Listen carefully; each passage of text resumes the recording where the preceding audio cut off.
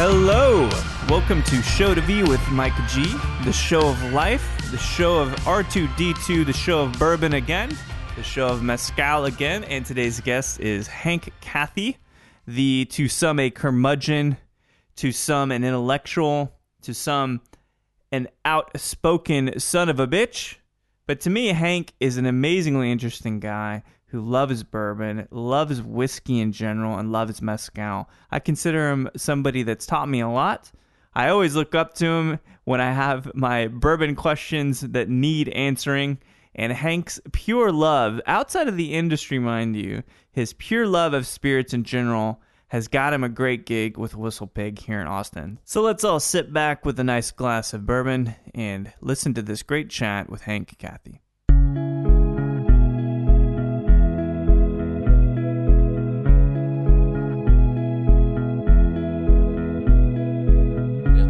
Capital of the state, Raleigh, North Carolina. Raleigh. How is Raleigh growing up? You know, Raleigh is a city I know very little about. It's not the part of the state I grew up in. Yeah. And I visited it so you only moved like pretty once quick or twice. Then, after you were born. Where'd you move after that? I believe Gastonia, and then I grew up in Kings Mountain, North Carolina. That's where you remember. That's right. Is that high school days? Well, yeah, from the time I was 4 or 5 until you graduated? Till the end of high school. Yeah. What's it like socially going to high school there? It's a big mixed bag. It was not great. No, it was not great. Well, I mean, keep in mind, high school is not great for a lot of people. Absolutely, that's the thing. I'm not saying it was unusually not great for me, but it was not great. Small town. Small town. My mom says about me that I was born with the bit in my mouth.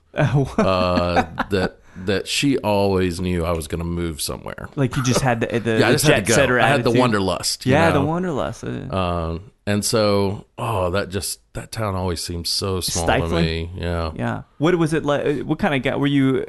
An academic, erudite type? Were you a music guy? Drama? I was in the band, and that was symphony or jazz band. We only had one band. Oh, okay. Well, we had during football season, we had marching band. Right. But that was just still the whole band. Okay. But I was fortunate in that the band program where I went to school in this little town just happened to have a really great band program. We always won top honors in competitions. Yeah. Oh, great. And so that's really what. So most of the time was spent learning symphonic transcriptions of these big pieces. Right. You know. Right. What did you play? I played saxophone. Which one? I'm an alto. Are you a? I played all of them. Did you? What's your favorite? Barry gets you the Barry most women, was a lot I of think. fun. Yeah. The baritone was a lot of fun, and there was only one baritone. Oh, okay. So that's part of it too. Like the altos. There's always altos, right? Yeah, there are plenty of altos, but then you've got only a couple tenors and then one baritone. Hardly any sopranos, right? Oh, yeah. I haven't even met a soprano saxophonist in a band like that, I think. Yeah, but it's good to form. I mean, we share that. I mean, like I said, I played alto and then played some guitar and jazz band stuff, but it's a great way to build a social circle. Oh, yeah. It was a lot of fun. It was my favorite part of going to school. Was it an aspiration once you get out of high school to keep pursuing music at all? I think there were times where that crossed my mind. Yeah. But not in a big way. I did go audition for the Navy. No shit. I did not do well. It really taught me just how was that humbling specific my training had been. Yeah. You know? Did you consider going into the Navy? That would have been. Yeah. What, the band has a pretty good life. I bet. Right. They just kind of travel and play, don't they? Yeah. You know, they wear civvies and they dress up for the games performances. and stuff, right? Yeah. But No, they've got a pretty good life, but they were such serious players. Really? Yeah, like yeah. the creme de la creme. Yeah, just Whiplash crowd. fantastic. I don't know if you saw Whiplash. I didn't. Dude, you no. gotta see it, especially if you're in a saxophonist. Yeah. It's really, really good. So does that mean, so you get out, and you said it's Kings Mountain? Is that what it's called? Yeah, Kings Mountain High School. You are still playing saxophone. You're at least humoring the idea of going into the Navy to play a cush gig for some, right? Although I think once that went away, once I went and auditioned and it didn't go, I don't think I thought about it much more after that. Did you keep playing or no? No. No, you stopped. Did you do any other kinds of music? Did you ever write or? Not until probably 10 or 15 years ago, I taught myself how to play some guitar. Oh, cool. Just some chords. And frame this for me a little bit. So I forgot to ask you. Yeah. You're talking high school. I think you're just a little bit older than me. You're talking early 90s, mid 90s? When I graduated in 88. Oh, okay. Yeah. Cool. Okay. Yeah. Totally different scene, man. Yeah. Totally different. Did you have the dreams of doing the whole college thing? And Oh, yeah. I went to college. And, where'd you go? I went to a small Lutheran school called Lenore-Rhine College. Now it's Lenore-Rhine University. Is that also in North Carolina? It is. Yeah. In Hickory, North Carolina. Hickory. I Sounds moved like from a real town rustic. of 5,000 to a town of 50,000. How was that transition? You know, it still wasn't enough, but But was because you're better. an exception, right? Yeah. You're always seeing past. You're thinking wider, global, all these things. Was that also kind of a stifling thing, or it opened your mind enough? Oh no, it was. There were some great things about it. I met some really fantastic people, but it had a really strong. Well, it's a Lutheran, right? Lutheran, but Lutheran. I was raised in a really fundamentalist church, so Yeah. Lutheran was pretty mild. Was it which church? Not Lutheran church. Not Baptist or not Lutheran? No, a little more fundamentalist even than the Baptists. Really? They call themselves, so they're called the Wesleyans. Okay. And you might think, oh yeah, I've heard of Wesleyan, like Wesleyan College. Not that Wesleyan. Not that one. No. My mom. So I had heard that the Wesleyans were connected to the Methodists. Okay. And my mom told me when I was a kid, oh yeah, and they split off because of slavery. Okay. Okay. Okay, so which side? Which side was which? I'd like to know who I'm she supporting said- here. And she said, "Oh well, of course the Wesleyans were against slavery, sure, of course." sure. But then I learned that Methodists were renowned for their abolitionist efforts. Oh no! To the point that Methodists were often run out of southern states Because and they towns. wanted abolition. Slavery. So of course You have like to be now opposing. I realize, Oh, my gosh. Like, no, I was that's the kind of church I grew up Did you think in. your mom knew? No, I don't think she knew. She wanted to No, I believe think that it she was the wanted to best believe side. it and didn't know. And, Yeah. how could? Right. Of course. Yeah, yeah, Like, of of course she was on she and her family and Yeah. all the. You're doing things for the right reason, so you think. So you think. What does that look like? Is that a Wednesday night, a Sunday? Yeah, at church? Normal stuff. Yeah, Sunday school. Yeah. The thing in the sort of the big thing where the preacher gets up there and talks Yeah. to everyone, and then Wednesday night prayer. How did that? I know for me, I had a distinctly uncomfortable feeling when I would sit in those sermons, and I think it was, geez, I can't remember the denomination now, but this was somewhere in the Midwest. And I was like, I'm not that old. I'm like 8 or 9. I still think like this doesn't work for me now. I don't get this. Like, how did you feel when you were? Oh no, there? I was neck deep. Yeah. Yeah. Just kind of doing it, seeing how it was. Oh no, it was. I was looking for something to believe. It's Yeah. this Oh, thing good. of like looking for something bigger. Sure. Again, and it was eye the on the closest global- thing. Like, Yeah. this was the closest thing. Books, music, and church. Yeah. And Well, plus church is was- worldly. Well, and it speaks to it. The idea is that there's something greater than you are, both Right. the fellowship and the God. Absolutely. yeah. Element. No, and plus I was like a lot of kids. I was an emotional kid, big emotions, trying to figure out how to use them or whatever. Right. And this kind of crazy church really offered a place for that kind of big emotion. Good outlet for it. I don't know if it was good, but an It was outlet. an outlet. An outlet, yes. Did you, I think that music, and I always go back to music in these interviews, but was that something that was also a pretty big outlet for you? Mm-hmm. Yeah. Anything that you think was really influential at that time that you're like, oh man, I hear this, or it was just music in general? It was that just doing it. expression? Yeah, it was just as a way to spend time. There was Right. hardly anything better. It is a great release, isn't it? So when you end back up, so you're in college. What major were you at the Lutheran College? I ended up with an English degree. Yeah? Because you liked composition or you liked the construction? Originally, I did it because I took an English class and I realized, oh, so this thing that I do where I read books and I think about them, that's like a whole major. Oh, like, shit. I don't even have to, I have a skill. Yeah, like yeah. I have a skill set that totally fits with some major that I've never thought about. Yeah. Because I just didn't think of English class in high school the way English Right. It kind of was is at as college. Yeah, you know? as a major. And so you yeah, picked- at first it was just that of like, well, these are the classes where I'm doing well and where I'm doing stuff that, like, y'all read more books. Sure. That sounds great. Talking about worldly, right? Yeah. Yeah. And then I did, like, getting into poetry and just discovering literary theory Yeah. and all of that. Very exciting. Do you enjoy reading more or writing more? At this point, I probably write more, but it's strictly functional. It's you know, not like it's a emails Judy Blume and blog, is it? No, no, it's emails. It's yeah, you know, yeah. it's copy for events. Do you still take that there's opportunity nothing- to make it right and to be detailed? Because a lot I of do. people don't. I do have but I have very a feeling, particular sense of how it should be. Yeah. In Would most you- cases. Your pros. So here's an interesting thing. A lot of people in college. I loved reading at the time anyway, and I loved. I've always loved writing. And I was in community college in Houston, and I took a class women lit. And this is not like Wellesley. I'm not at a female college, right? yeah. I'm in Houston, it's a metropolitan place, and I was the only guy in the class. Okay. And it was about 20 women and myself. I had to read everything twice. Yeah. Because you better believe that they would call me each time. Yeah. It's like, oh, what do you think about their eyes are watching God or whatever? Yeah, it was. yeah. Like, yeah. So Zoranil Houston. yeah, I can't. Yeah, Yeah. I can't remember. But like the Bean Tree, Yeah. all the Bronte stuff. Right. I had to know what is the one, the Jane Eyre, like go backward and forward, like the fundamental script of like modern kind of feminine literature Right. in a sense, you know. But do you have any of those moments in college where you're like, man, maybe I'm in the wrong time? Because that happened to me a lot, where I was like, this other time might have been pretty interesting too.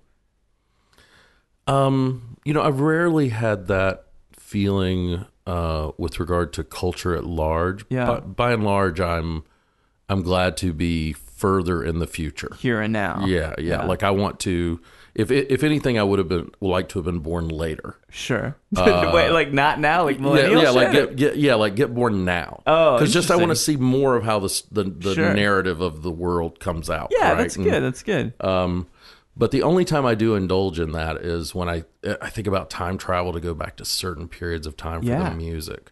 For music, what's the one? Oh man, I would go back and hang out in Harlem in the 50s. Oh man, Just in a we're talking all the second. greats then, right? Charlie Parker, Miles Davis, and stuff? Yeah, all that transition from big band to bop, and really like starting I'd probably spend a couple decades there. You Yeah, know, let's hanging say out with Benny Goodman. 45 to 65. Yeah, okay, that's you good. know? That's good. Yeah, where it got indie A lot of changes in a happened. sense. Yeah, Yeah, That's yeah. a brilliant. What would you be drinking then? Boy, what would I be drinking? That's the thought. Well, you'd be smoking something, right? Those are those would have been some good times for whiskey. Yeah, old Fitzgerald down around. Yeah, if I'm going back knowing what I know now, I would probably drink all the Stitzel Weller I could find. Absolutely. Right, you know. I see those bottles around sometimes too. yeah. Gray Market. Yeah. And you look at it and you're almost transported just by looking at it. Have you? Well, you've got some of that Pappy down some there. stuff. You've got some I got some Stitzel Stitzel tucked Weller away. stuff. Yeah. I mean, it's a special different thing. time. It really is. But it's funny because that particular era, you talk about Harlem when it's kind of transitioning from. Actually, to be fully honest, I don't know. I know about that era, how it transitioned to a cultural epicenter in that area. But what was it before that? You know, was it just kind of a place and I don't. kind of ill-formed culture? I don't really know. Yeah, I don't either. I just know now it's changed to Yeah. a point where it's deformed. it's not really what it was. Interesting. Yeah, it's interesting stuff. So you go and you finish the 4-year plan here at the Lutheran College, and you I finished the 4-year plan in 6 years. Was it the matter of wavering? Did you party too much? Did you find the love of your life? I did waver at one point. I went and talked to my parents about feeling like I should not take another semester. Yeah. And they convinced me that I absolutely should, that my life would be filled with regret if I took a break from college. And so I went and I failed out. Failed out hard. Really? And then, took a semester off, sold some cars. Yeah. Decided college didn't seem so bad. And you got went my back? mind right, went back. So what was going on when you failed out? I mean, that's how I've been very close personally. Yeah. Not feeling it? I think so. Yeah. I don't know. When I first got to college, I got there with a lot of excitement about the academic element. Yeah. Then I had discovered more social elements. Right. And the butterfly it's just a is lot emerging, going on. right? It's just there's a lot going on then. And I just felt like I needed, some time. just 5-6 months to sort of reset, make a little money, Yeah, and go back, and go back. Clear your head, right? Oh, no, I absolutely, I wanted to take a break and work. Yeah. And you say you worked at a used car dealership? I sure did. How is that? That in the 80s, that was the worst guy you could be. Oh, it was horrible. And it was while I was working at this small Chevrolet dealership in Kings Mountain, North Carolina, the first Gulf War broke out. Oh, shit. So nobody wanted this teal Firebird, Right. with the V8 in it. No one wanted that at all. God, so you're in the wrong place at the wrong, or the right? No, the wrong place at the wrong time. Wrong place, wrong time. Was that another indicator you needed to hop back into school? When I sort of saw what my options were, Yeah. I needed more options. Gotcha. I needed to get back to it. Plus, I just missed. It was an easier life. College is easy life. Comparatively, sure is. Yeah, we're always, it always seems difficult. Oh, we got to study all the time. We got to go to class on time, or maybe sometimes. Yeah. But nothing is more difficult than being responsible for every single thing you do. Yeah. Right? Because you get the sense that you can get away with a lot of shit in college. Oh yeah. A whole lot, right? You can show up late. You can be drunk if you wanted. Yeah. So when did you? So you finished college. 6-year plan, like myself, we share the 6-year plan. Mm-hmm. You graduate with a degree in English. You're still in North Carolina. Mm-hmm. At what point is this insatiable need to get the fuck out of North Carolina affect you and you get out of there? So I graduated May 5th, and I arrived in Austin June 5th. Oh, so was the 30-day trek the amazing trek, or did you? No, got a bus, and it took 24 hours, I think. 36, I don't know. Maybe, maybe a day and a half, 2 days. So what year was this in Austin? I arrived in 94. Oh, wow. So it was a totally different time then. Yeah. At that point, Austin didn't have the momentum that it does now in terms of being a great place to get a job and lots of good economy and stuff.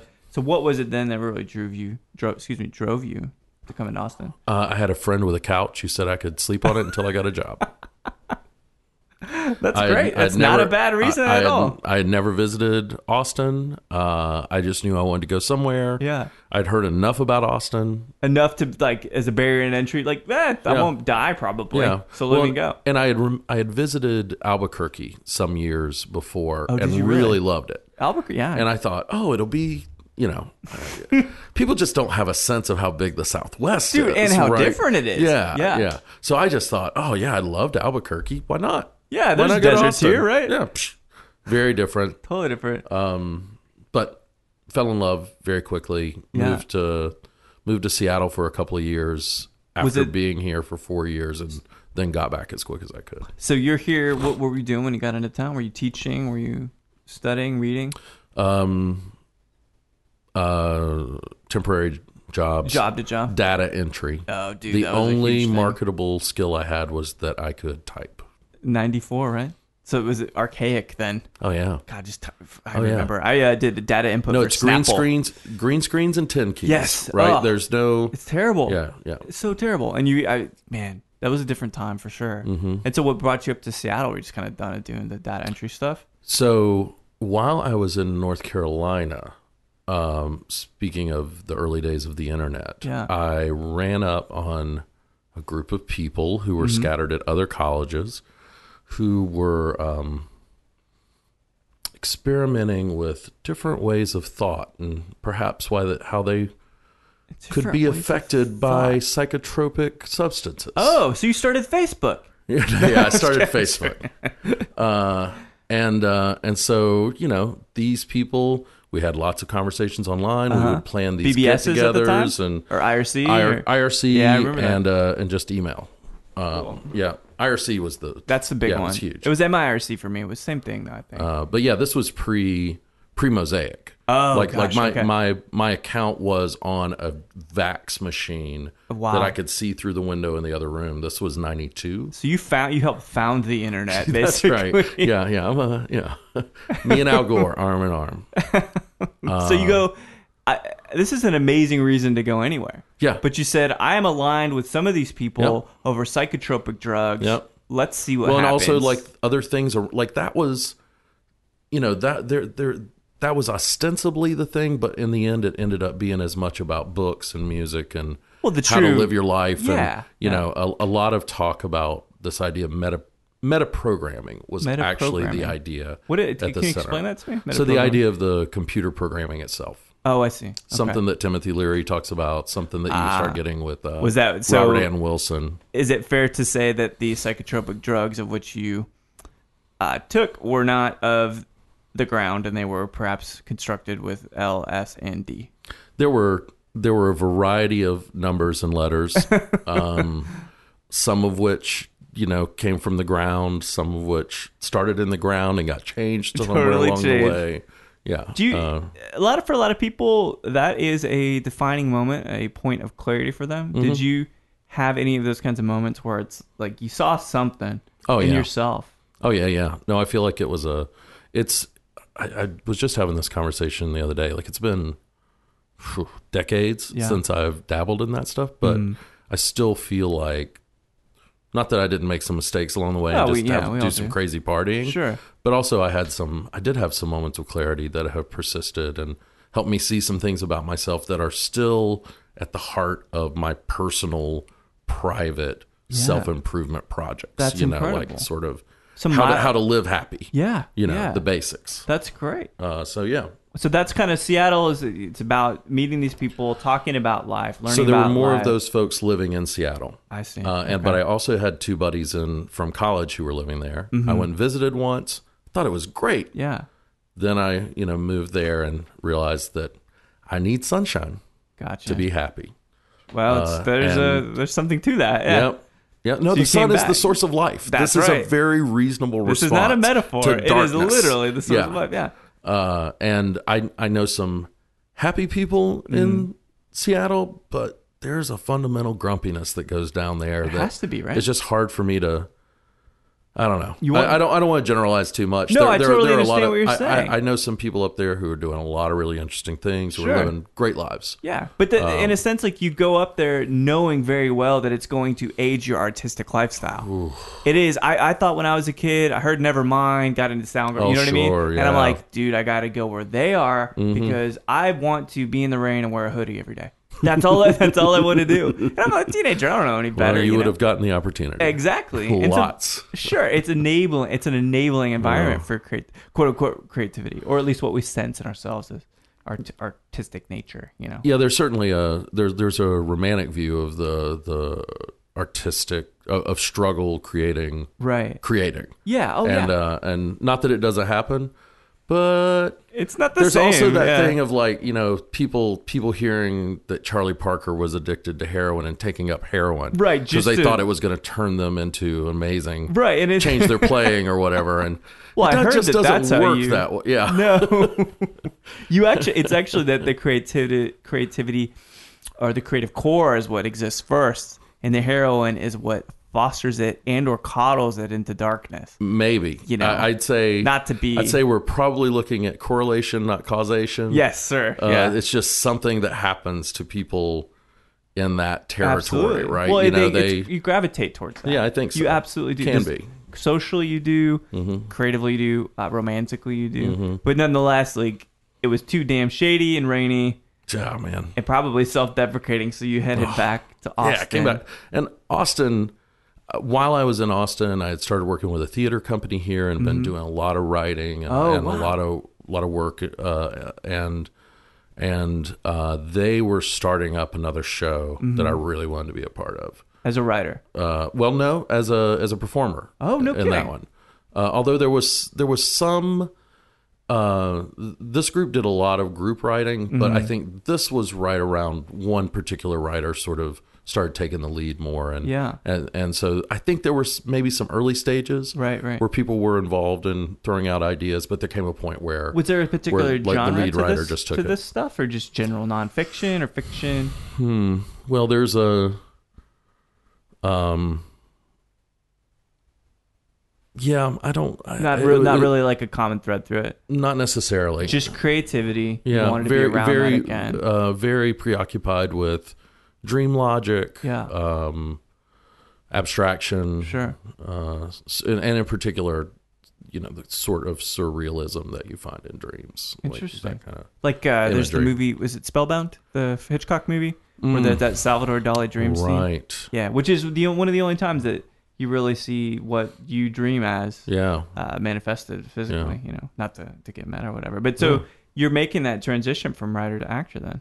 Yeah. Well, and I had done this, Was some it a little minor theater company where it's just like Yeah. everybody's doing everything too, Sure. But I mean, oh yeah, we've got an open part. Who wants it? Yeah. You know? But Hey, you I'll have take such that a one. yeah. I can't imagine that you didn't have such a commanding personality then too. I mean, did you grow into that? Were you always kind of that guy that people could rally around because he's very, very confident, has articulate things? I don't to think say? as an actor it was like that for me. No? It was a really hard, and I always, one of the things I enjoyed about this group was that I had some really strong mentors in that Yeah. area. So it wasn't a leadership thing for me. It was at actually all. the It was, opposite. yeah, absolutely. to learn. Yeah, feeling of being trained, Interesting. not just working on this thing, this particular project, but stuff that would go on. Right. and Did you ever persist. have any formal training or anything, or just something you found? No, but I was. I mean, these folks came from very formal Yeah. theater backgrounds, and So you just I took feel like it I all got in. some stuff, but Yeah. there are only a couple. I mean, this only lasted, I don't know, 3-4 years. Yeah. Did it kind of? It's an amazing journey. Like if I was a betting man, I couldn't actually project where Hank would end up or where Hank would start. So, what was the moment that you stepped away from the stage? I up until then I had the temp jobs and really trying not to work much. Yeah. I don't think I broke $12,000 a year Yeah. Okay. Wow. for years. When I was Yeah. up in Seattle, I had a real job, but then I came back and got right back into. Yeah. I'm basically working half time. Gotcha. 6 months. What was it? So that you could have the mental freedom to just explore and be? I mean, Are you just? Are you a fuck the man kind of guy? I can't attribute a lot of decision to it. Yeah. Just existing. Just It being, was right? just I didn't want to work too much. I see. I wanted time off, and I was keeping at that point in my life, I was keeping myself very busy. Otherwise, Yeah. But I got a job with ThinkWell, and When was it this? started Late '90s or? no, this was when I came back from. So I came back from Seattle in 2000. Oh, okay. And I think I probably started working with them 2003. Oh wow. So you've been there quite a while. Yeah, a long time. Yeah. And just started doing work with them that really scratched a lot of my creative itches. Mm-hmm. Plus, I was doing it full time. Yeah. I liked the job. I you like- didn't want to lose it. It Did was you like where the I money? spent my time. Yeah, I mean, it that wasn't never like I made a motivated lot you? of money, Yeah. but I made more than More than $12,000 a year. $12,000. Yeah. For sure. So there was a It's a little bit of different feeling quality of comfort. life. Yeah, for sure. Yeah, I stopped having to worry about whether or not I was going to pay my meager rent, Right, or right. things like that. No, and that was nothing to be sneezed at. No, I mean it felt probably was important. double that. I would imagine. Yeah. But yeah, so after a while, it started being too much Yeah. other stuff. I just wanted to do this one thing. Gotcha. Did you? So it makes me wonder. This whole time, or did you have a particular interest in, let's say, food, or alcohol in general, spirits, beer, all that? So, I was really fortunate to grow up. My great-grandmother was alive until I was 14. And so she had come up in a time where she cooked 3 times a day, for a house full That's what you of people. do, yeah. Yeah. She was that person in that family. Wow. And cooked some kind of bread at every meal, Yeah. biscuits or cornbread or very Southern. Right. So I just grew up around, I don't think I had green beans from a actual metal can until I went to college. Oh, man, that's so the opposite than everybody. You grew up on real food. And I didn't realize, but I was also coming up during the rise of industrial food. Right. I craved Happy Meals and Yeah, for sure. Pizza Hut pan pizza. Oh, Box mac and cheese? Oh man, I couldn't get enough. That's so good, right? Loved that stuff. Yeah. But so I just did not understand how good I had it. Became a vegetarian in college, spent 10 years as a vegetarian. Really? Was that because the food sucked or because you had an ethical opposition to the way animals were treated? Yeah, it was an ethical thing, and really more of at some point it became clear to me that really the only vote I had was my dollars. Yeah. Oh, good And point. Sure. not that other vote doesn't do something, but not as much as how much how I spend my money and I just learned some stuff about meat production that It's not attractive. Yeah, gave up chicken first. I still don't eat chicken, man. I love chickens. I think they're great. It's crazy. Yeah. But we then changed, 10 years though, later, right? Yeah. 10 years later, I went and visited Italy Wow. and saw The other side? So I'd been paying very much attention to my diet, but in this different way, right? Being vegetarian, being right. particular, being like making sure that whatever that hidden ingredient on the package wasn't meat. So super, super attentive in this one way. Okay. Went to Italy, saw how food production went there, which was totally different. super, super local. Yeah. This was 2000. The slow food movement was really taking on, taking off in Italy. I had never heard of it except there, and we went to some places, and I was just blown away by the simplicity. I had a dish that was what do you call it? The porcini, the porcini mushroom. Porcini mushrooms. Yeah. I had ordered the porcini salad. Okay. And when it came, it was a porcini sliced with a drizzle of olive oil and some salt. Oh, really like simple. Just stacked on it. Yeah. And I was disappointed. I thought, that's With not how it really was a salad. Oh, I see. But then I ate it, and it was understood. revelatory. Yeah. No, this is a perfect piece of food. All it needs is a little olive oil and a little salt. Right. And, the tomatoes were fantastic. The melons were fantastic. You ate meat in small amounts alongside all these all this fresh produce. Handmade. All these amazing handmade starches. Yeah, The pastas, things like that. And it just really changed. I spent 2 weeks there and really had some amazing meals. Yeah. So much simpler than the kind of food I'd been making for myself at bet. home. Yeah. And once again, I'm still at the heart of industrial food at that point. We're still not those really those veggie burgers have more ingredients than a hamburger does. And I was eating a lot of Me too. stuff. At that point, same thing, man. And until you kind of see, this is an interesting thing in that simplicity really is best. It's not that meat is bad. Right. It's that we've made it bad by overcomplicating it and catering to people because they want more, right? Right. So you go, and I can't imagine a nice, curated meat there, like prosciutto de Parma, whatever, right? But it's made with care, and it's made the same way it's always been made, which means that they respect the land and they respect the animal. And you don't sit down and eat half a pound of it at once. Right. There's no triple cheeseburger. It's just all you need is a slice. This stuff is so rich, and all those cheeses, and that's the thing. When you take your time too, it's also this long. You don't feel this thing of just needing to cram something dense and caloric in, so you can keep going. Yeah, it's slower. Which is weird because the food, in a sense, no, not in a sense, it is absolutely intentional that the food we eat that is readily available in box and frozen, it is constructed with chug, chug, chug, stuff down your mouth. In mind. That's how it's made. And in a sense, it's like Yep. the whole culture: be more productive, do more things, eat more food. Yep. So, where would you come back with then from Italy? This new look that, or rather, this new perspective that you can eat the right things the right way. You don't. It doesn't have to be bound to vegetarianism. And that's for me. And some people do. And I have a very good friend who's a vegan who, his strong feeling is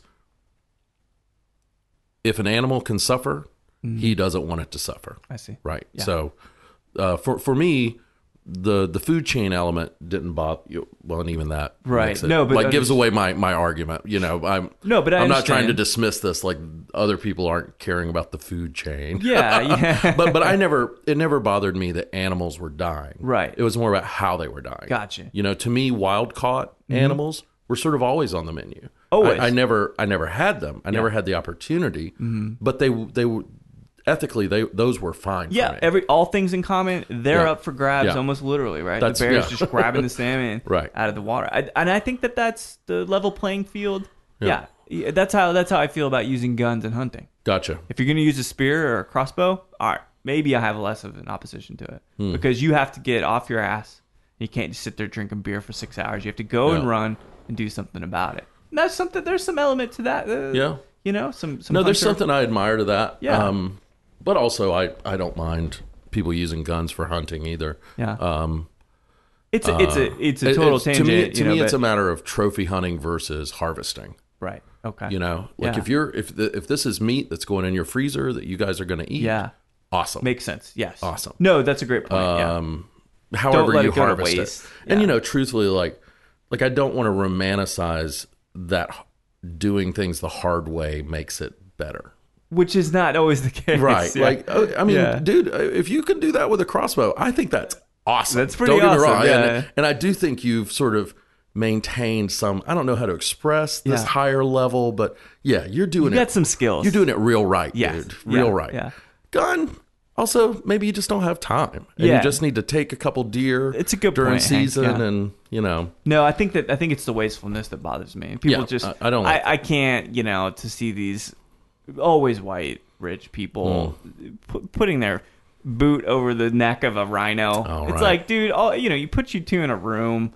One of you is not going to survive. And we know exactly who it's going to be. And you're not doing it for any real reason except to feel better about yourself. And the whole other conversation, but that's bullshit. I'm sorry, that's just offensive to me. Yeah, I'm It's not like, really into trophy hunting doesn't I don't there's no- share whatever that visceral thing is. Right. I don't I mean, get it. the most dangerous game. Like if you're hunting another human, another dentist, as it were, fuck yeah, I would repost it all day. Like, well, Fred is a bit slow climbing the tree, so I snagged his ass. That's fine with me. But so anyway, we digress. But you came back with a better sense that it's more about process. Yeah. And when I became a vegetarian, there was no ethically produced meat Yeah. available in stores. I was living in Seattle when I came back, and then I moved to Austin shortly thereafter, and there were options. Now, I am not saying I'll tell you. So this makes it all sound like I came back with some higher consciousness, and I did come back with a somewhat higher consciousness. Right. But also, I came back with the absolute visceral knowledge that I wanted to eat more meat. That meat was delicious It to is, me. yeah. So If I remember anything, innocence. it's like- I'm talking about this like it's all like, oh, I thought each step through, and I've lived. No. You had a guttural feeling. Yeah, I had a eat more thing meat. that had to. I could not believe that I had my last prosciutto and melon. Oh man. I couldn't believe that. Yeah. I couldn't live that way. Salami, Oh. sopressata. I mean, any of And it, dude. so part of it was just connecting to a food tradition. Yeah. And feeling like, like however they do it, that's the right way. Like I don't Yeah. want to. Well, they know better than know. we do. There's Right? just aesthetically. I Yeah. get the ethics of veganism. The aesthetics of veganism Yes. are a little trickier for me. Sure. Yeah. Just because I love, I don't know, I love this idea of Sunday dinner. And the great thing is there are these poor people, povera cucina traditions that are vegan or whatever, and that's great, like Indian food. Sure. You know? Wonderful. I mean, it's intensely flavorful. Intensely flavorful, Yeah. Things like that. But by and large, when you start getting into these regional cuisines, there's some, the meat is held in esteem. It's precious. Yeah. It's, It's exalted. it's at least Is that a right? Yeah. flavoring, right? There's right, always going to right. be this little scrap here, this little scrap there. Although there are going to be dishes that are specifically not that way. But lard is you an know. amazing ingredient. It certainly does a good job with a pie crust. Or tortillas. I can't deny it. Yes, Yes, yes. No, I'm a fan. I like that lard. But yeah, so it's But so interesting really, it was just thing. this strong aesthetic feeling of Yeah. like really being intrigued by Food in regional general, right? food Yeah. and wanting to sort of learn some more about that, and Yeah. in particular, Northern Italian food. Really, Did at that time. Did that drive you to cook? Oh yeah, and I'd always been a cook. Right. Did it drive you to growing cook up. professionally? Oh no, Not really. no. My only professional cooking gigs were pizza shops, sandwich shops in Right, college. right. I wouldn't Stuff like that. Yeah. No. Well, so at some point it's got to intersect. I feel like there's a very close coupling and parallel between really wonderful, exquisite food. It's typically regional, frankly. Indian is a great example. You build up the same kind of base notes with your cumin, your coriander, your peppers, in some cases, chilies and stuff, pepper, star anise, all that. But then you add a fat, right? So you add coconut milk, yogurt for lassis, and then you add the protein, which Or in ghee some cases, or- right? Yeah, exactly. Or you add you got your starch and or protein, which comes via lentils or garbanzo beans or lamb or, Lamb. goat. I do love a good Rogan Josh. Right. So it's an interesting thing because that concept is very true to art. It's very true to music, and it's very true to cocktails. It's very similar building a daiquiri, for example, having the components and building up upon them. Your base note, your punch, your alcohol. I feel like there's a lot of parallels in that sense. So did you feel like your interest in food inevitably took you into being interested about spirits as well? Or is it just your amazing worldliness? Oh no! Oh my goodness. No, I think when cocktails started coming up, I had started getting into bourbon. A Why girlfriend of bourbon? mine, because bourbon's everywhere mainly. Absolutely, you picked those. And I'd been getting into craft beer, and a girlfriend of mine was and still is a Maker's Mark, not still my girlfriend, but still is a Maker's Mark drinker, Yeah. whiskey drinker, and Were you okay with Maker's Mark? as an intro, I Yeah. feel like it was a great introduction. We I did felt bourbon, nice and simple. yeah. Made the right way for sure. Yeah. Well, and we're talking 2003, 2004. Before it was a big deal, so too. yeah, this is still like really low production. The idea of luxury bourbons was still not a thing. Not a thing, right? yeah. Everything was middle shelf. Sure. High shelf bourbon was $30. To go back to that something. time and snag up all those bottles, I think forget about it, that. man. Yeah, dude. So much money now, but Oh, bourbon is a great intro. but then I ran into Booker's. Barrel proof. Small 60 batch. something percent, right? Oh yeah. Well, its proof is given in a range. yeah, I love that. Because it depends on the batch. Yeah. And each batch is labeled, but in terms of the general bottle, Great point. Yeah. this It is could like be off from by 2-5%. 124 to 128, somewhere in there. Yeah. It just depends on the batch. And so that was fascinating to me. It was affordable. When I thought about Scotch, at that time I'm back to not making much money. Right. When I thought about Scotch, it was just really expensive Oh, it's to totally, learn about. Totally. Whereas bourbon, I could afford. And Yeah. the same was sort of true of beer. One of the great things about beer is you can have, one of the best beers in the world for $7. No matter what, same price. Always, yeah. And so, wine and whiskey can't say that at this point. Not at this point. Not for at that the point, you best. almost couldn't give it away. No, Now that's you right. can't give craft spirits away. No, that's a side right. project, but side conversation. Anyway, so Makers is a great introduction. Booker's is the one that really opens up your mind. Yeah. How do you feel about that? Like really unabashed barrel proof I love spirit, it. man. Were you able just to drink it straight up, then? I think back then I was an ice user, but I don't anymore. I love barrel proof spirits. I think there's a there's a way to drink them. You can't drink them the same way you drink other spirits, or they'll just scorch you. Yeah, you gotta be careful. But I think the way when it's well made, the flavor it packs, the texture it packs, just glorious. Yeah, absolutely. And I think also, and I don't understand why this is true or how this is true. One thing, every once in a while, someone will make the correlation between a spirit burning and it being high proof. Right. And yeah, sorta. But I think of it as proof and polish are different. Sure. I have had barrel proof spirits. There, I think it was 2010 George T. Stagg. Great bottle. Just drank round and rich. I never wanted any ice or water on it. Yeah, some of them are that good. But some of them are rough. And I've got a bottle open, I think a 2012 Stagg. Yeah, it's that pretty. I prefer as a Japanese style highball. Gotcha. I like it long. Some of them are really intense. Because it's rough. Yeah. It's hard to sip on. There are a lot like that. It's funny. I was out the other night for a friend's birthday, and I hadn't had Wild Turkey 101 bourbon in a long time. And I didn't want, because they assumed I was shooting it, so I'd go double, and put rocks in and everything. And so they gave me a little shot glass. I was sipping it. Yeah. The finish on that thing is superb. So is that a new Wild Turkey 101? It was a brand new bottle, yeah. Of the bourbon or the rye? The bourbon. Interesting. It is incredible. And honestly, the water to me ruins it.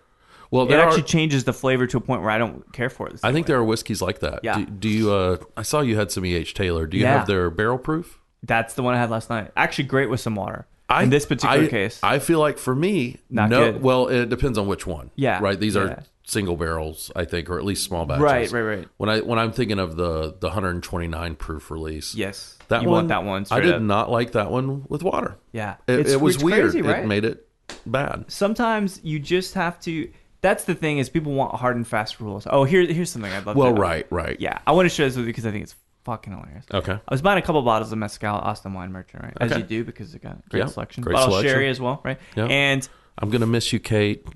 Please don't is she leave. Leaving? Yeah. Oh, going on to bigger, better things. I assume. I don't know. Let's assume that she is. I assume that. Right now, I'm more concerned about me. What am I gonna do? What is without how Kate? am I gonna survive? Well, I was sitting there and I always like to see what kinds of whiskeys they've got in there. Sure. If anything new out. 'Cause it's interesting. I'm the same kind of guy. I love bourbon like you do. Yeah. And I was sitting there in front looking at the Scotch section, and one of the sales guys, there was a lady in there, probably mid-30s, short blonde, and she's like, I just won't drink anything under 10 years. Nice. And the guy, and beyond me cringing and kind of laughing a little bit, the guy looked at her and he says, "Well, good for you." Not in like good for you, but good for you. Yeah. Great salesman. Yeah, Handled right. it perfectly. Right. But that just goes to show you that there are these platitudes with whiskey that people they align themselves to so rigidly that they just won't break it. Yeah. Right? Pappy's the best. Oh, really? Well, let me put a blindfold on you and have you tell me which one's the Pappy. Because I have a feeling you're not going to be able to tell. Right? Yeah. And a 10-year bourbon or an 8-year, there are some incredible 8-year bourbon. Yeah. Like that Wild Turkey 101 bourbon, it tastes incredibly rich and smooth at a higher proof, and I'm sure it's under 8 years. I'm gonna have to revisit that bottling. I had it's some really good. I had some bottles post Campari that I didn't love, but I recently have started drinking their rye, their 101 The rye, 101 rye. How's and that? I love it. I think now that Rittenhouse has changed distilleries and it's no longer, I think, up to standard. I think this is my new replacement. Yeah. If you had that my Pikesville go-to. rye, I haven't had it yet. Insanely good. 110 proof too. Really rich. All kind of the chocolate and the coffee and all that stuff you like out of the rye, and a little bit of the spice too, but more that Heaven Hill rich chocolatiness than anything else. It's really good. Because I feel like Pikesville used to come out of Brown Forman as well. Yeah, along I with think Rittenhouse. this is Heaven Hill from my understanding. This is absolutely. Well, on they've the always label. been owned by Heaven Hill. Yeah, no, I'm pretty sure this is it's their actually distillate. out. Yeah, Okay. but I have to check it out. It's over 6 years old too. It's a little older than very nice. than Rit. So Foolproof, little age. yeah, dude, it's Sounds really nice. really good. But so suffice it to say, we have this little banter exchange about bourbon. Mm-hmm. Why, to me, you be like when I need to understand some things about bourbon, And I feel like I'm ahead of the curve over some guys. I kind of understand things, know who's making Dude, you what. own a distillery. Well, you know a thing or two, you know? Maybe, Come but on. I'm not making whiskey. Well, sure. How dare I make whiskey in Texas? If I can't, no one's going to be able to do it right here. They still haven't done it right. At any rate. Let's not get into that I'm not conversation. even getting, yeah. It's getting tangled. I don't need to develop any hatred. Why did you become, and of course I am putting you on this pedestal right now, but why did you become the whiskey guy? How did you become the expert? Why do people gravitate towards you for that? I don't know if I'm... Okay. You know a thing or two. I do know about a thing or two. Yeah. There are some other really... And I will use the word other. Yes. I'm not the expert. But I am one of. Well, let's say top fucking 10. I think I know. I know some stuff that a lot of folks I know don't know. Exactly. But there are people out there who I'll read their work and they know so much about whiskey. Like Chuck Cowdery. Yeah, absolutely. He knows a lot of things. But you are the guy. You're my resident expert when I don't know things. I mean, why bourbon? What was it about it that became a topic of particular interest? Not just drinking it, but you know the details. Well, but also it's it's like reading the cereal box. Right. I'm sitting there drinking bourbon. Mm-hmm. Sure, I'll pick up. I've drunk a lot of bourbon. I do. That gives me a lot of time to pick up one scrap of information. Each time, and yeah, I'm just curious. I think I have by the time, and you know this, by the time you are collecting bottles, and I don't mean collecting them speculating. I mean finding special bottles to drink. Yeah, right. You start having to navigate a lot of obfuscation, a lot of opacity. Yeah. That you have to be the person who understands smoke and mirrors, where this distillate comes from. Yeah. When did it come from here, and when did it come from there, and how does this label change correlate, and what's the UPC code? How do you feel? It's a great point. How do you feel about distilleries? Let's just use Texas as an example. No brands particularly, right? Yeah. But Texas as an example. How do you feel about brands saying this is a Texas whiskey, although we both know damn well it's sourced from somebody in Kentucky and it's rebottled with the Texas brand? I mean, how do you feel talking about obfuscation? Mm-hmm. I mean, well, by and large, I'm a proponent of truth in labeling. Yeah. Without speaking specifically to Texas, we live here. We got to be careful. Right. I want places to be honest. Mm-hmm. I don't think there's anything to hide. We know that whiskey gets sourced. We know that beautiful whiskeys get sourced. Sure. That Michter's 10 year. Willet doesn't have to hide the fact that they source whiskey because they pick spectacular barrels. Great barrels, yeah. Right? For sure. But you compare this like to the Templeton thing, right? Where and I use that as an extreme, right? But it's a case. Most people don't study. go to yeah. And it's one that went very, very public. And it'll be historically a big moment for whiskey. Yeah. But what about so this is all true. All this is true. Like I said, the Michter's 10 year, they won't tell me where it's sourced, even though I asked them directly. No, it's fine. They know they didn't make it. It is a great bottle. That 20 year, same difference, right? Yep. I can taste it and kind of speculate. It's fine. Whatever. Yeah, exactly. Right. Exactly. And Willet picks some great barrels. Smooth Ambler picks some great barrels. Absolutely. All that stuff's really, really cool. But I guess more specifically, I'm talking about, so we know there is let's say it's an 80-20 breakdown of people that drink whiskey. There's 20% that really do care about the craft. Yeah. They're not going to stand rigidly behind the 10-year age statement. Sure. They're going to be okay with drinking some at 4 years, which could still be brilliant. Right. All the Four Roses stuff is under They have a more nuanced sort of appreciation. They are not, they are open to the art of it. And they're not so just rigid, right? But the rest of the people, and this isn't to separate because we're all consumers, right? All of us are 100% are consumers, but there's an 80-20 breakdown, and 80% of the customers want to just say, oh, it's a Texas, I'll buy it because it's a Texas whiskey. But that's completely disingenuous. Well, sure. But, also there are people out there buying dog dick vodka and, and you can't... So you're an easygoing guy. Well, I don't believe this actually. This is of course a topic that I'm very passionate. I know that I have lots of passions around. Right. But this thing of are there out of that 80% of the people who don't really care? Right. Do I really care what they drink? I would like for their money to go to businesses that I like to. Yeah. I like it when people are drinking real straight bourbon whiskey. The honest stuff. Yeah. Yeah, and that they're drinking something that's labeled well and all of that.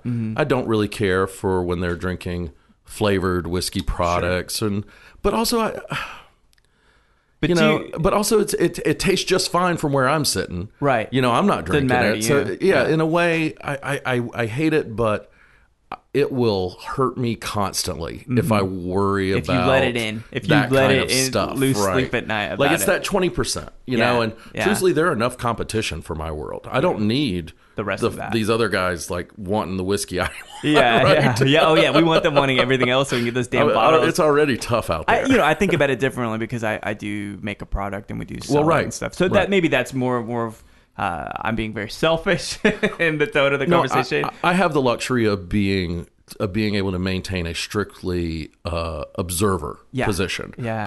I don't have It's true. a horse in the race. Right. You do. But here's You an care ethical. I more. absolutely Yeah, do, and I kind yeah. of can care about standards and Yeah, of truth and all course. this stuff. Of course. But maybe that's stupid. Maybe I'm just naive. Maybe that's not how things work. Oh And no, I'm gonna- I do think it's worth us pushing. I do believe that in lots of areas, Right.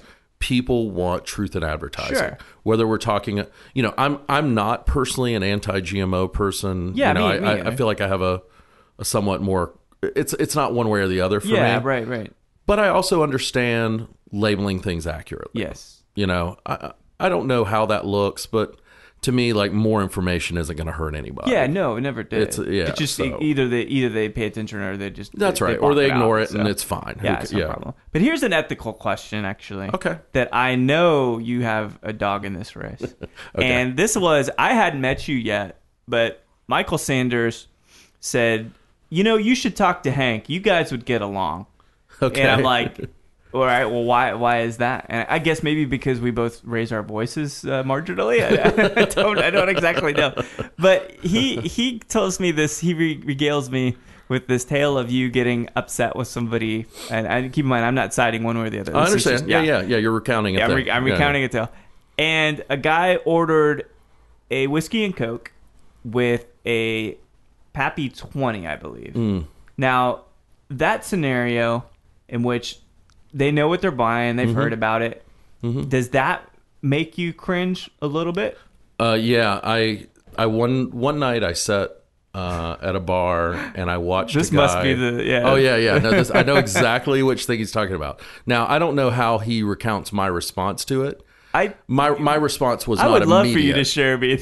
I'll just tell you what happened. Yeah. It's really not a very exciting story, but it did bring up some questions for me. This guy is drinking Pappy 23 and Diet Coke, In Diet Coke. and he has. God. I mean, I see this bartender buddy of mine pour at least 3 of them. To the same guy. Same guy, right? And 150 a pour. About. well, this like- was earlier. Okay. This was It's like probably 100 probably. 3-4 years ago. Okay. It was probably a $50. All right. $50, $60. Still a lot. Yeah. It's a Yeah, lot. for a Diet Coke drink. Yeah, dude, come on. All right, so yeah, I got an opinion. My opinion is, come on, dude. What'd you say to him? I said nothing to him. Okay. But, I don't. My buddy's working. Let them I'm be not, what they're doing. Yeah. That's not my Shtick. No, I would never jump in on something Gotcha. like that. Unless asked. You want to Yes. invite me in to the dance, I'll dance. Yeah. But no, and I don't even know if I think the guy was behind me, or I just saw him making them. Right. And each time he made it, it just broke my heart. Uh-huh. And it's not because it's expensive. No, of course not. It's because it came from a now closed distillery. Right. So to It's an me, it was artifact this of a greater issue. time. That's right. Yeah. There is this feeling I have that not. Oh, and this is. I'm just going to say it. Yeah, like, please. not everyone is worthy. Really? I love it. I mean, that's I great. mean, I don't know if that's true or not, but it's such. It's at this point, there's so little of it They're left. not revering it at all. And yeah, Yeah. if it's something that, to me, I completely understand why a bartender would say nothing about that and serve the person Right. their drink. Right. No, I get that. But also, I think ethically, there's one way of looking at the ethics where I think that bartender would be completely justified in slipping some Elijah Craig 12 in there instead They would of. know the difference. That's my guess. Dude, that's my the wonderful. guess. This is the wonderful thing. We last year, we had kind of a private whiskey tasting and went through the Buffalo Trace stuff, the Pappy stuff, and it wasn't really to showcase the Pappy stuff, the 12, the 15, 20. I didn't bring my 23 because it's a little bit difficult to get, but it's about realizing that whiskey is a smoke and mirrors game, like anything can else. be. Now, especially. Yeah. And there's Although there are some treats. Oh, in yeah. that lineup. Oh, dude, I'm for not sure. saying that Yeah, 12, yeah. and I know you love the 107, the 10 year is the one you really liked, right? That's especially when you can get it for $45. Yeah. Hard to beat. Yeah, dude, I mean, it's great. Yeah. It's great whiskey. But And I think also I got a hold of a Stitzel Weller bottle of that oh, wow. back in Kentucky, and I didn't realize what I had. Uh-huh. And so my view of that whiskey got a little skewed. Gotcha. Now it's like, it's good. Yeah. It's good. I would never pay more than Yeah, it's expensive, MSRP man. for it. It's really expensive now. But that's how I feel about Pappy's in general. Yeah, but that's the thing too, is that there's lots of great stuff. I mean, Lots of great honestly, whiskey. that Wild Turkey 101 bourbon, if you even Wild Turkey, if you didn't water it down a neat pour, you can't tell. You can't tell that it's not of the same age or the same quality. And that's the thing with bourbon, man, is that people they get so affixed to their perspective on something. Yeah. And it's actually very telling about this is not a larger conversation, but it's very telling and representative of the political climate as well in America. Like, if people believe what they want to believe, and they heard it once, thus it must be true. Pappy's the best. Okay, well, why is it the best? Well, I think going back to where this conversation started, and people caring, not caring. Why do we care so much? And it touches on this. These are people who are going to buy maybe 4 bottles of whiskey this year. Yeah. Maybe they're going to buy 1 for sipping, and they're going to buy 3 to 8 for mixing. Gotcha. Right. And they just need a go-to that maybe they like with soda, but they'll say they like on the rocks. Yeah. They're not like us, where they're going to drink a lot of whiskeys, and they're going to try a lot of these things. Right. They're going to get one chance. Yeah. And so something like Pappy becomes a sure thing. Absolutely. You don't have to take. I see what you're saying. It's gonna. Right. It starts getting this cachet that like, oh God, this is going to put me back 300. Right. But at least I it'll know be it's good. okay. Yeah. Yeah, it's at least okay. And also now you can take part in the conversation. Yeah. Okay. Of course, you Yeah. see lots of people taking pleasure in saying that Pappy isn't as good as people say it is. Right. The doubters. Yeah, no, Yeah, it's a pastime right Yeah, now it in whiskey is. circles, Sure. and I get it. Yeah. But also you got to taste it before you can do that. That's a before you great can play point. that game. Yeah. Be a part of that You can't conversation. talk shit until you've Yeah. been in the shit. Yeah. Yeah. And we're fortunate that we've probably gotten to taste more than we've had to buy. Yeah. probably or so. finding bars where you can get a pour of it instead of buying a whole bottle. Right. We live and we travel to cities where those things are possible. Yeah. There are people who live in cities where those things are absolutely You're totally not right. possible. And this is a nice If perspective they're for ever me, going to too. taste it, this is it. Yeah. It is it's that white whale to a lot of Yeah. people. Yeah. At least a white whale in retail. Jesus. Oh boy, yeah. But there's such other great stuff. I want to mention that the Old Forester birthday bourbon for this year is spectacular. Yeah. I cannot wait to try the Four Roses small batch limited edition 2015. Their stuff is always so It's good. always really good. The single barrel 2015. Yeah. Some great stuff coming out. But the Well, one they're of not doing note, single barrels anymore. they're not doing the 2015. Was 14 the last year? Oh, I'm glad. Yeah. No, that's actually I've seen Is the it out? label. Yeah, I've Oh. seen the label for it. Okay. I think this year's Maybe the it's the year. last one then. Yeah, I think this is the last one. But it's Because I already- think their barrel program is just like their store barrel program. Yeah. It's just exploding. Gotcha. And- They can't keep up Yeah, with they it. gotta- what's gotta make what's their choices. It's such a treat and Yeah. a one-time thing that they're just trying to, I think, give something nice to their really loyal Yeah, customers. That's yeah. what that is. But it's Well, not it's really so a little. cost.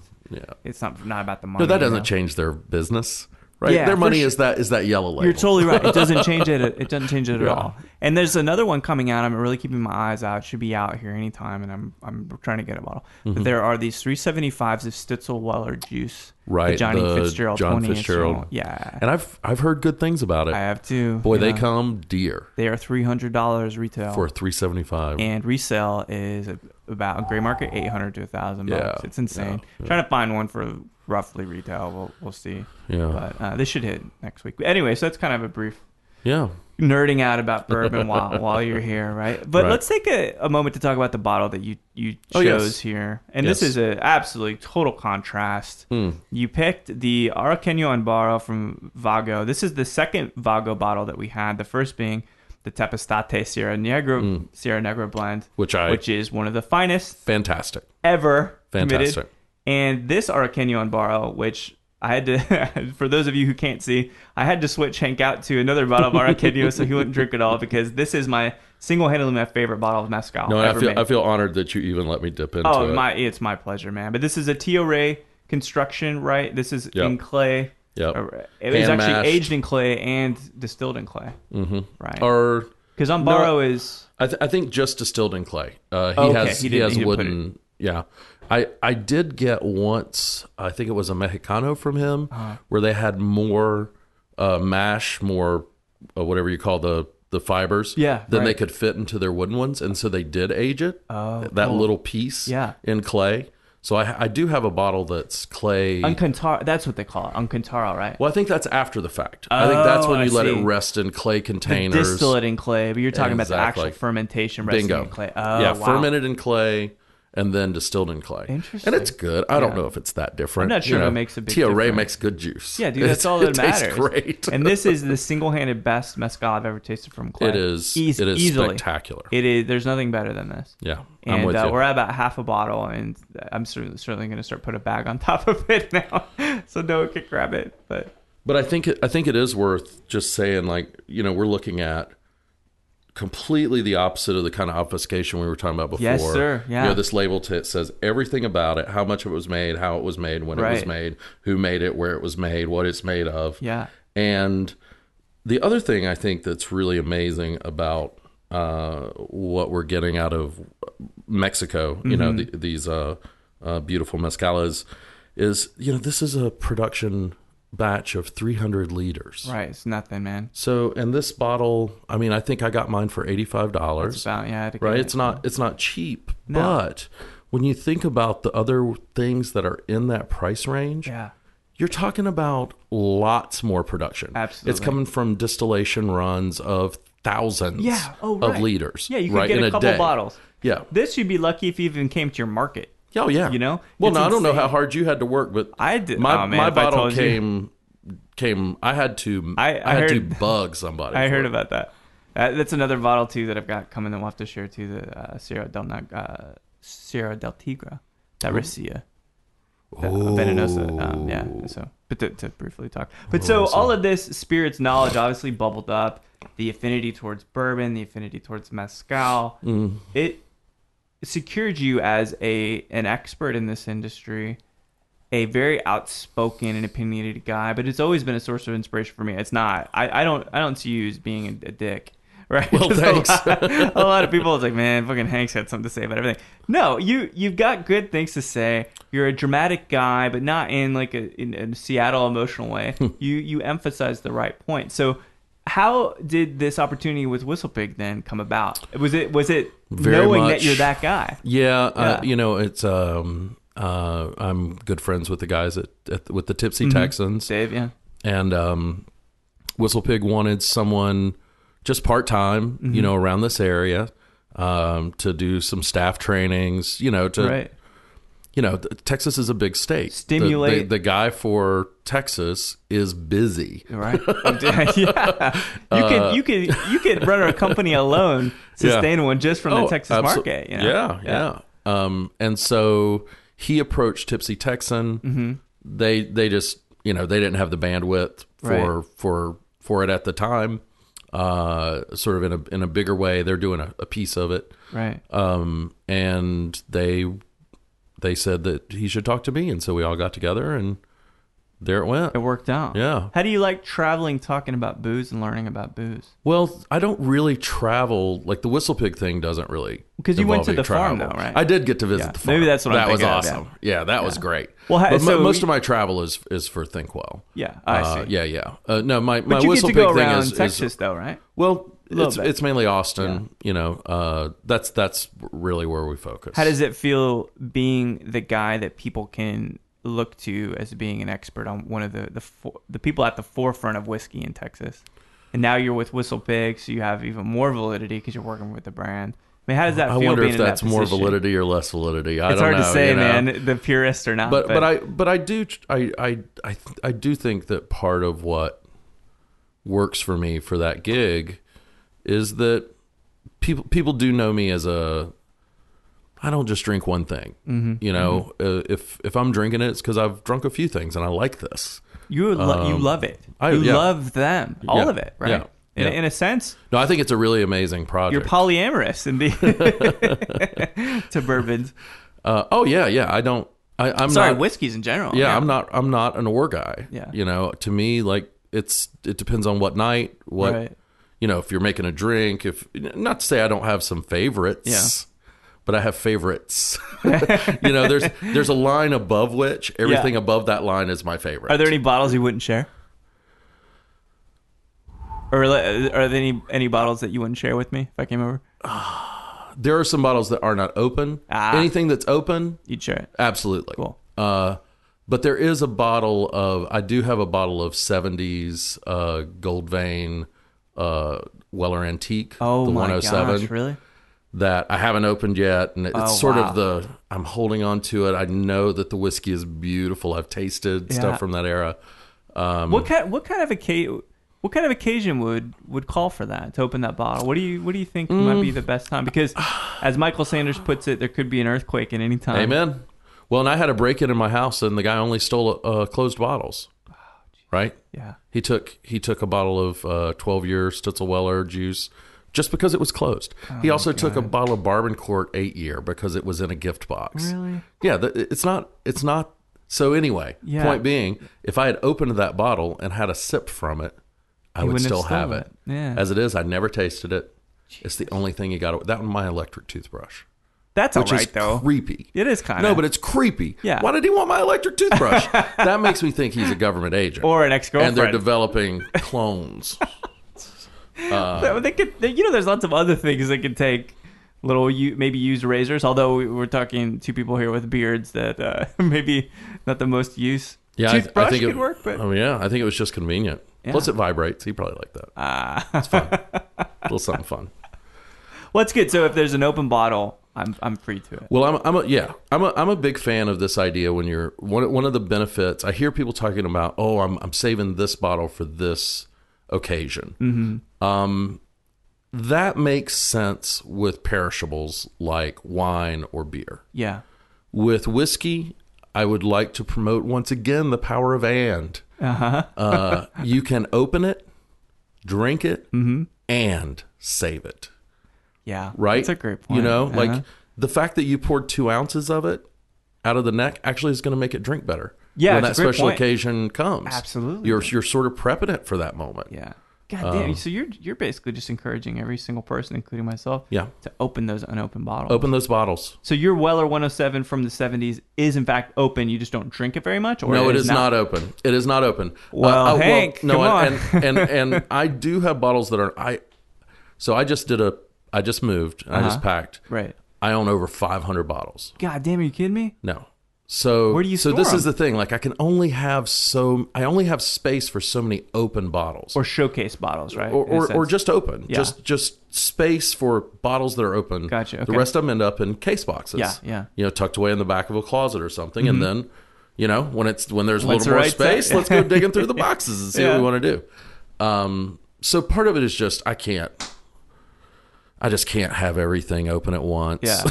They just don't have space. I just don't have space. Man, and I Yeah. thought that I've occupied a lot of space on my shelf up there, but 500 bottles, I can't even. Lots. And now the 500 bottles is split. You know, I also have a pretty extensive like cocktail setup. Right, You know, so it's right. not all like really special bottles. Yeah, you got a lot rum of it's and just, stuff, too, Yeah, like all yeah, that stuff. exactly. Yeah, I've got lots of $15 bottles of rum Oh, yeah. in that 500. It's a very good thing to have. Oh, I can't even imagine the mezcal in there. It's pretty good. Yeah. But it's no, it's pretty good. That's a lot. So I think about this last piece, and are we ever going to see you behind the bar regularly? Well, I don't know. It's not something, you know, I'm not a trained bartender. Right. But sometimes it doesn't matter though. Now, I'm not saying it doesn't matter, but I'm saying sometimes it doesn't matter.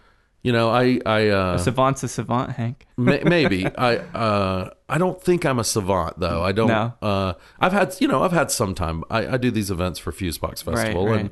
and that's given me and really like that's been it's that thing that really sort of started changing how people thought of me with regard to expertise and stuff.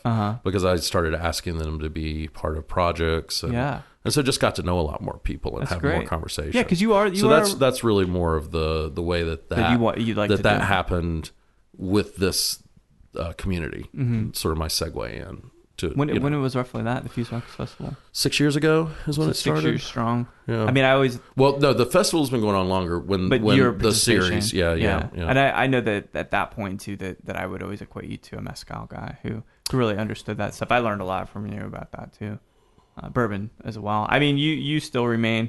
You're kind of like my professor, right?